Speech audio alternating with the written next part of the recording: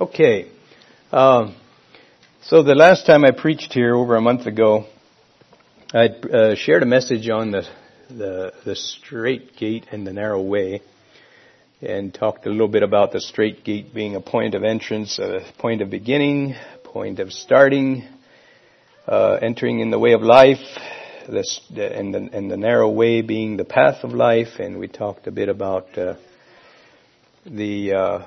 how to walk that path, the narrow way, and summed it up in that one statement that is given in Galatians 5:16, walk in the Spirit, and ye shall not fulfill the lust of the flesh. That was kind of the verse statement that summed up the thought of walking on the narrow way, simply walking in the Spirit. It's that simple and yet that difficult. It's that simple in the fact that that's truth. It's difficult in that it's sometimes very difficult to even discern whether we're walking in the Spirit in life's day-to-day situations. So today I'd like to continue a bit. I think the thoughts do tie together a little, and I had first titled the message Tests on the Journey. But as we were looking at our Sunday school lesson, and it talked about a growing faith, I thought, well, that fits very well too. We could title the message A Growing Faith. We're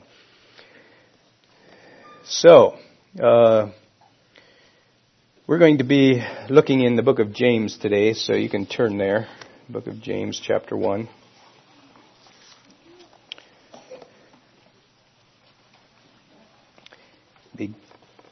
I'll just read verses 1 to 4. Verses 1 to 4. James, a servant of God and of the Lord Jesus Christ, to the 12 tribes which are scattered abroad, greeting. My brethren, count it all joy when ye fall into diverse temptations, knowing this, that the trying of your faith worketh patience. But let patience have her perfect work, that ye may be perfect and entire, wanting nothing. So we have here a scripture that talks about diverse temptations, or if we would put it in our own words today, we might say various tests. We have, and just for the sake of note, we're not going to focus on these scriptures, but in my Bible, right across the page, we have James 1 verse 12, where it says, blessed is the man that endureth temptation. So the one talks about diverse temptations, and the other talks about enduring temptation. For when he is tried, he shall receive the crown of life, which the Lord hath promised to them that love him. And it goes on to have some things to say about that. And those two words, temptation there, and temptations are the same Greek words, so they basically have the same meaning. However, when we look at the context of both, we realize that the one is talking about one particular subject and frame of reference, and the other seems to be talking about a different subject a bit when we look at the context. So we are going to, initially I thought to discuss both, but today we're going to just discuss the first section here, verses 2 to verses 4. So the idea that is conveyed here in these verses is that of, like we said already, diverse temptations. Basically, when we look down further and knowing this, that the trying of your faith worketh patience. So that starts to give us definition to the previous words, diverse temptations. It's talking about trying. It's talking about tests. It's talking about situations in life that test us, that test our faith. In short, situations in life that we need to respond to. The idea is that of tests and trials and a proving of our faith. In other words, you don't typically know how real or how good or how solid or how firm or how enduring something is until it's tested. They put tractors and vehicles and pieces of machinery and things, newly manufactured equipment and things. They'll put them to extremely rigorous tests just to find out where the weak spots are, just to find out if they're going to hold up. And that's the picture that we get here of our faith. Various tests where we are put to difficult circumstances in life to prove our faith, to see whether we're actually going to hold up, to see whether we're going to endure, to see whether we're going to come through. That's the picture that this scripture gives us.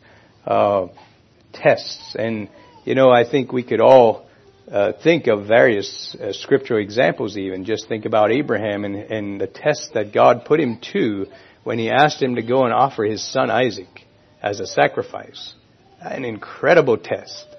I'm supposing a test that far beyond anything you and I have ever experienced. But it was a test. It was a demonstration to see whether Abraham would in fact believe God all the way through that whole thing. And he did. Amazing. That's a picture that we get here. It's a test. Various tests. And we'll highlight on it later, but the scripture says that we're to count those tests with joy. If you're like me, you don't always like those difficult tests. You'd be just as happy if you wouldn't have had to face it. But that's not the scriptural perspective here. A test is any situation or circumstance that requires a response from us, and there are many. And they're come in all sorts of shapes and forms and sizes and dimensions. But we're going along on life's journey and the pathway of life, and suddenly, whatever it is, something comes up and it's a test. It's a test for us.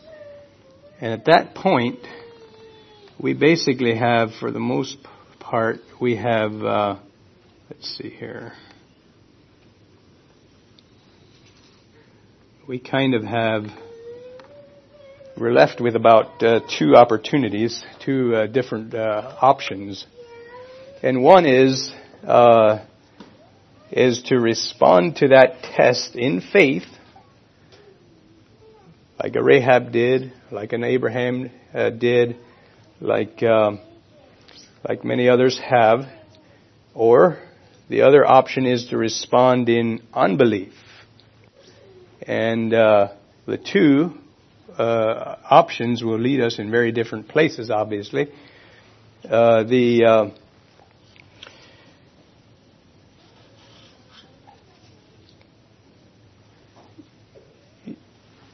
Obviously the response is going to, the correct response, the response of faith is going to be, what the correct response is going to be obviously dictated a little bit by what the circumstances are. But I even think of the situation there with Tim and the panel, that he, it was a situation that had to be responded to. And the more that we can embrace a biblical scriptural response, the more that God will be glorified, and the better, do we say it, pass the test? The better we pass the test.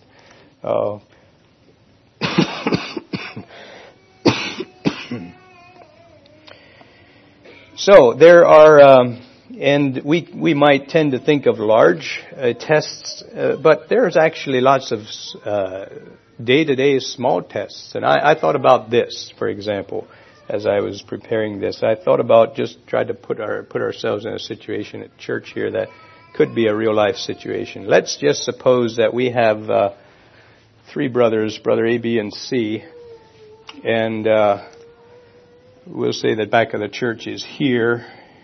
And we have Brother A and Brother B at the back of the church, and we have Brother C up here at the front of the church. And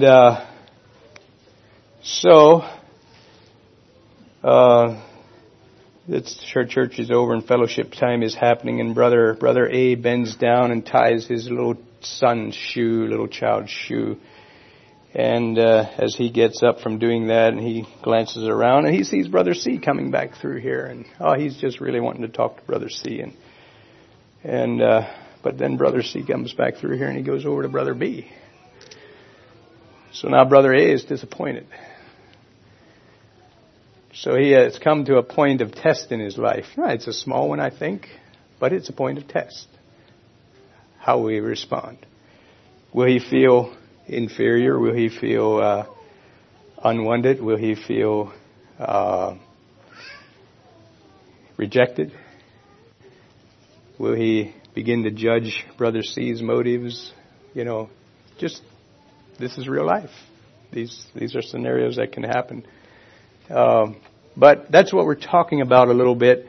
We have life and its trials and its tests. It's tests. I like to say it that way. The tests that come. And it requires a response from us. And there's those two different responses, one of them being a scriptural response. And in this particular case, what would we say is the best verse that would instruct Brother A here if he was disappointed that Brother C walked over to Brother B instead of him? Is there a verse that would quickly give some guidance to Brother A as he's tempted to think he was passed by in favor of another brother? And how about, go ahead. Esteem others higher than yourself. That's a good one. Yep. Any other? It's not the one I was thinking of, but that's a good one. Esteem others higher than yourselves. How about Philippians 4:8? Think on these things that are pure, lovely, honest, good report. It's a test, and that's where the test would then come. Would Brother A choose a biblical approach and choose to believe the best in his brother, choose to believe the things that are pure, lovely, think about things that are pure and lovely and honest, of good report and all those, that kind of thing? Or would he actually go down the vein of believing that he has something against me, he doesn't want to talk to me, all those kind of things that can happen? That's life. That's just little examples of what life is like and can be like, and you could probably, if you all let your mind go, you could probably put a whole list of things and experiences and events in your life in that over the last number of weeks that would put you right in this category, right in this spot where you needed to respond. You needed to respond one way or another. A situation is there, you can't move it, you can't ignore it, you can't push it away, you have to respond. And that's a test, no matter how little or how big the situation is. It's a test for us. Test of our faith.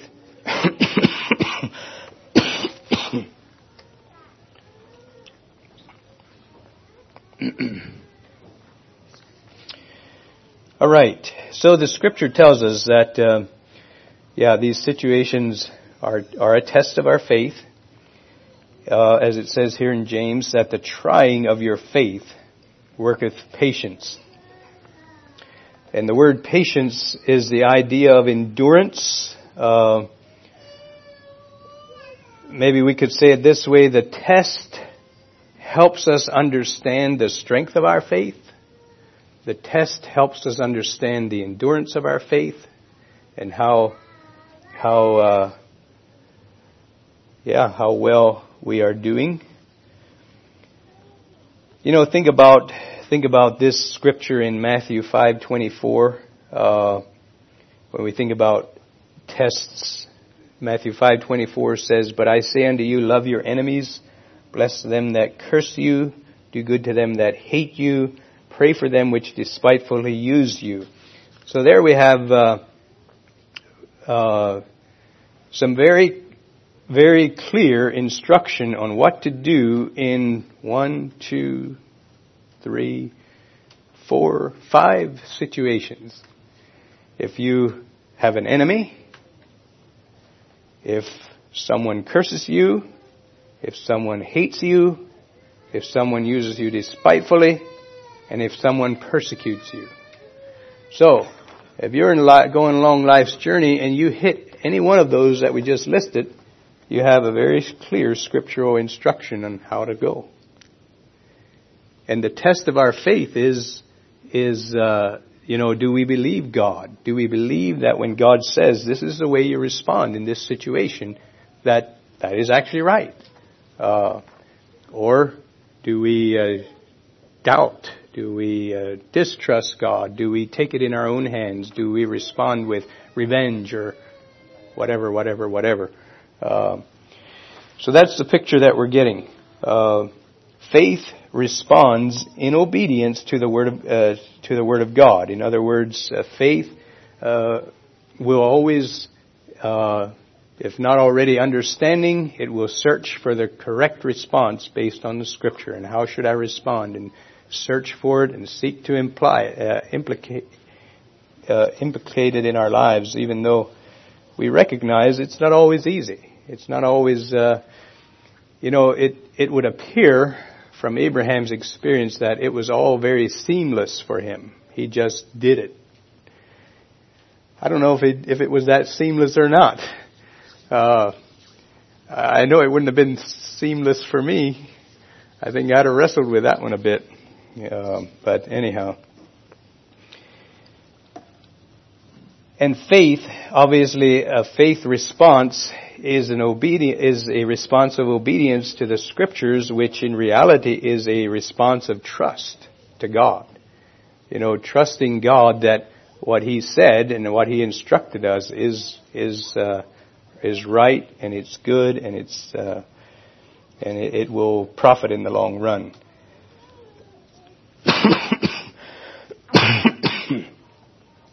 I think one of the things that we also have to realize that even when we do respond in the correct manner to a test, doesn't always mean that we'll be appreciated by everyone.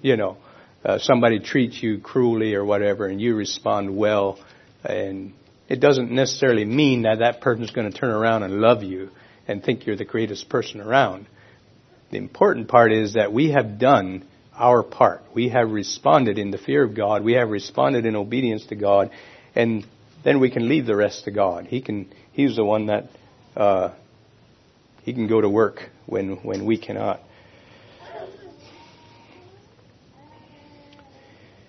So the important thing is responding according to the teachings of Scripture.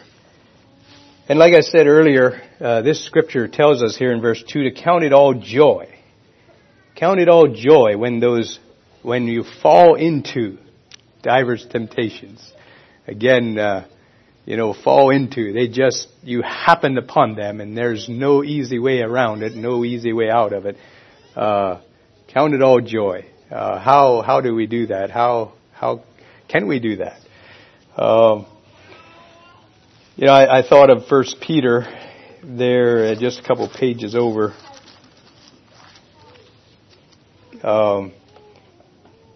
In chapter 1 of 1 Peter, talks about, I'll just break in here, verse 7, that the trial of your faith being verse 6, I need verse 6, wherein ye greatly rejoice, though now for a season, if need be, ye are in heaviness through manifold temptations, which I think that's kind of the same idea. Lots of tests, lots of difficulties, and it's seeming to have, for a season, kind of squelch their joy, is kind of the picture you get, that they're in heaviness through these temptations.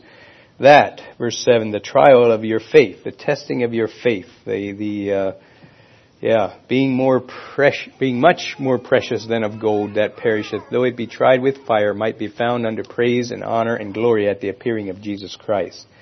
So there we have, I don't know if you call it a balancing thought, that Peter says that there might be times where those trials, there's actually a bit of heaviness as you work through those trials. I think that's, it's not out of order, I don't think. But we are exhorted to count it all joy when those difficulties come. And I think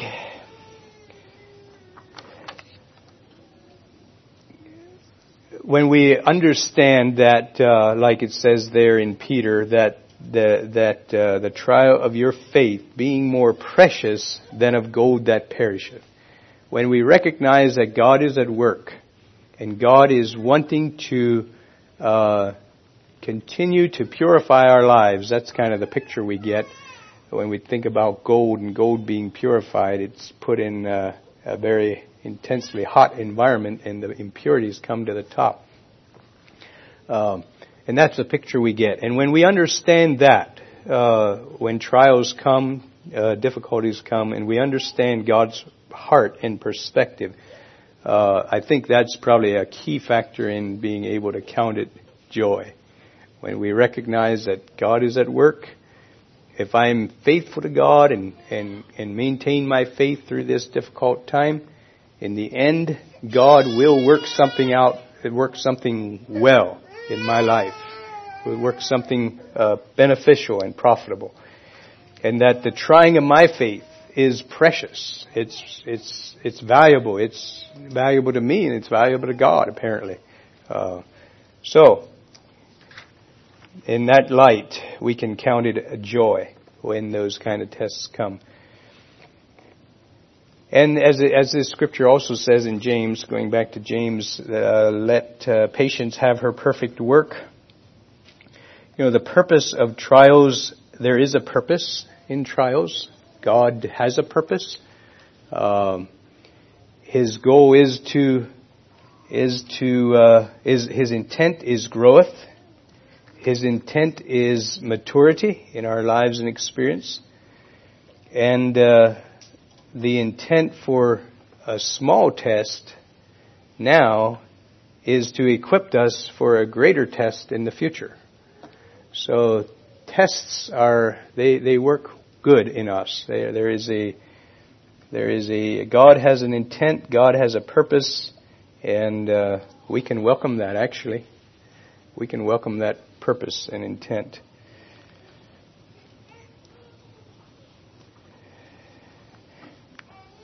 There's also a temptation that can come in the middle of a test when we, in James, let's see here, James 5, verse 7, just breaking into the context here a little bit, James says these words, "Be patient therefore, brethren, unto the coming of the Lord. Behold, the husbandman waiteth for the precious fruit of the earth, and hath long patience for it, until he receive the early and the latter rain. Be ye also patient. Establish your hearts, for the coming of the Lord draweth nigh." So there we have very much the context and thought that we've been focusing on, about patience, about endurance, about it developing in our lives, about it being continually developing, gives us the thought of establishing our hearts, being in a place of stability in our hearts and lives. And then he goes to verse 9. He says, "Grudge not one against another, brethren, lest ye be condemned. Behold, the judge standeth before the door. Take, my brethren, the prophets who have spoken in the name of the Lord for an example of suffering, affliction, and of patience. Behold, we count them happy which endure. Ye have heard of the patience of Job, and have seen the end of the Lord, that the Lord is very pitiful and of tender mercies." And I'll stop there, but we have a context there which I believe it shows us a temptation that can happen in the middle of tests. In verse 9 when he says, "Grudge not one against another, brethren, lest ye be condemned. Behold, the judge standeth at the door." And then he gives us further exhortation in suffering, affliction, and patience. But that's probably one of the temptations that comes our way because tests not always, but often involve other people in life, don't they? Not every time, but tests do in many ways often involve other people, persons. And when, as it says here, the Lord has long patience. Sometimes we're in situations that we wish would go away, but they don't. And we are required to respond to them even repeatedly. And there's a temptation, obviously, to grudge, to take up offense, to take up issue, and we're cautioned, we're warned about that. The definition of that word is the grudge is to groan, to grieve, and to sigh one against another.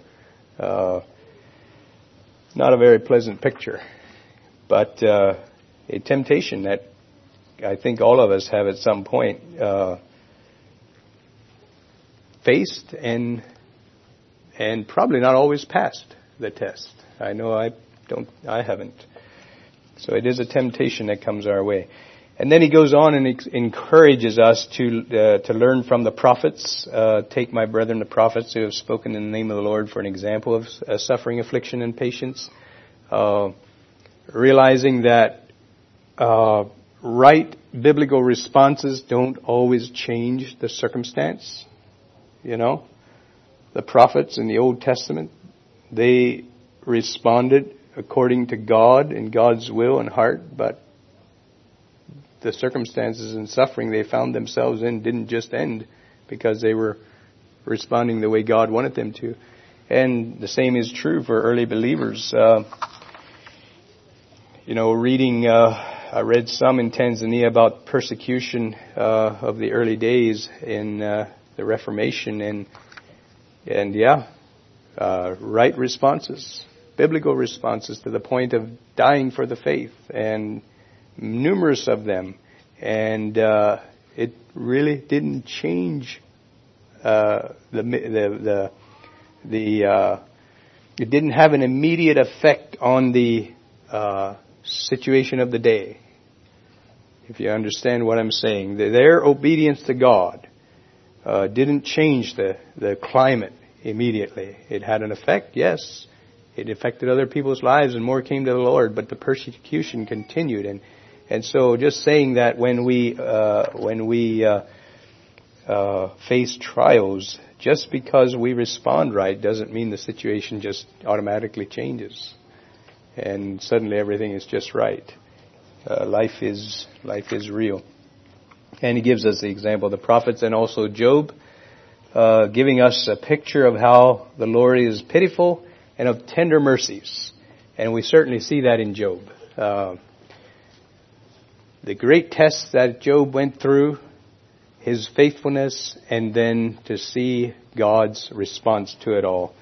And so that's all intended to encourage us as we travel the journey of life and we face tests in our journey. We can be assured of, and that is that the objectives of our Lord are never to destroy us. A test, a trial of our faith is never intended to destroy us. Our Lord never has any desire to destroy us. It's rather intended to purify us and to make us more into Christ's likeness and image. So keep that in mind. And then closing here with 1 Peter again, verse 1, verse 7, that the trial of your faith, being much more precious than of gold that perisheth, though it be tried with fire, might be found unto praise and honor and glory at the appearing of Jesus Christ. And that is certainly the desired end result, that as we go through life and life brings trials our way, that those trials would work a Christ likeness in us, that at the end of the journey, at the end of the road, we might be found unto praise and honor and glory. And I think that's what we all desire, right? To be found, our faith, might be found praiseworthy, honor-worthy, glory-worthy at the appearing of Jesus Christ. Shall we just bow our heads again and close with prayer? Father, thank you again today for this assembly and each one present. Bless each one here. Again, these few words that we have considered from the book of James and Peter and the thoughts of tests and trials in life. Bless each of us. We know that trials and tests are a part of all of our lives and will be a part of our lives until the day that we cross the finish line. And so we do ask each of us together, I pray for each of us that together we would equip ourselves, first of all, with an understanding of scriptural responses to life's challenges, and that you would then also give us the Holy Spirit to enable us to respond in those scriptural ways that brings honor to you and works a continued maturity in our lives and experience. So thank you, Father, for each one. Bless and keep us in your care as we continue our journey. Help us to walk faithfully to the finish line, we pray in the name of Jesus. Amen.